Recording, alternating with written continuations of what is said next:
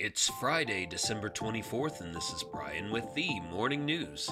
Give us 5 minutes and we'll give you the headlines you need to know to be in the know.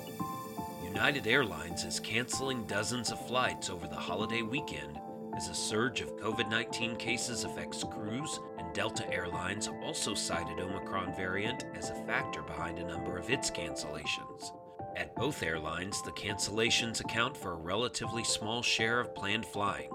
United has canceled about 136 flights scheduled for today, about 7% of its planned schedule, and about 28 that were slated for Saturday, according to a flight tracking site. United said it was scrubbing some flights as a step in an effort to minimize last-minute disruptions. Some pilots and flight attendants won't be able to work because of COVID-19 infection or exposure. A United spokeswoman said the carrier is taking steps such as using larger aircraft and rerouting pilots to cover flying. Delta said there are multiple factors behind its decision to cancel some flights in the coming days, including the impact of the Omicron variant and potentially bad weather in some areas.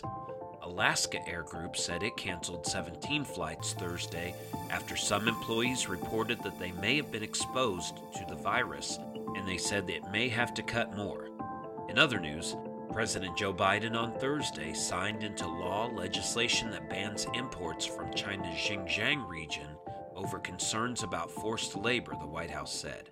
The bill, which received final congressional approval on December 16th, is part of Washington's pushback against Beijing's treatment of China's Uyghur Muslim minority. The measure rushed through Congress last week after lawmakers agreed on a compromise that eliminated differences between bills introduced in the House and Senate. Republican and Democrats in the two chambers have been arguing over the Uyghur legislation for months. The dispute complicated passage of the annual National Defense Authorization Act and held up the Senate's confirmation of some of Biden's ambassadorial nominees, including his selection of Nicholas Burns to be ambassador to China.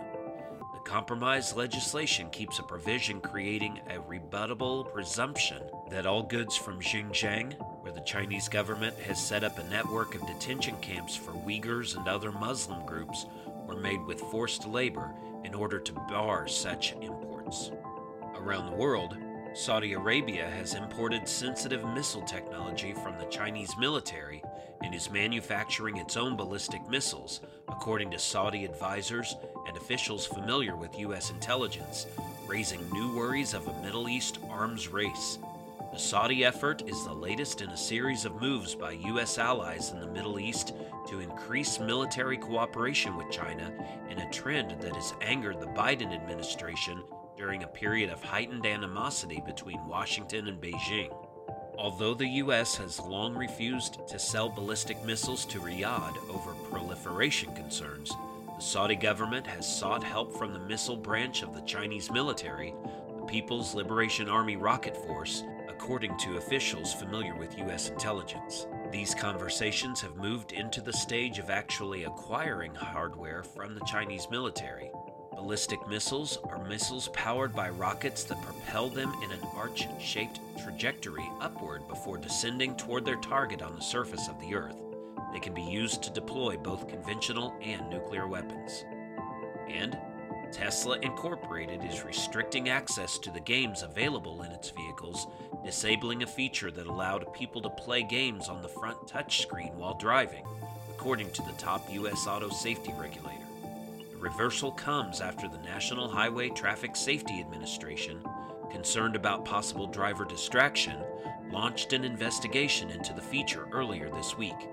For roughly a year, people have been able to play games on the front touchscreen of some Teslas while the vehicles were in motion.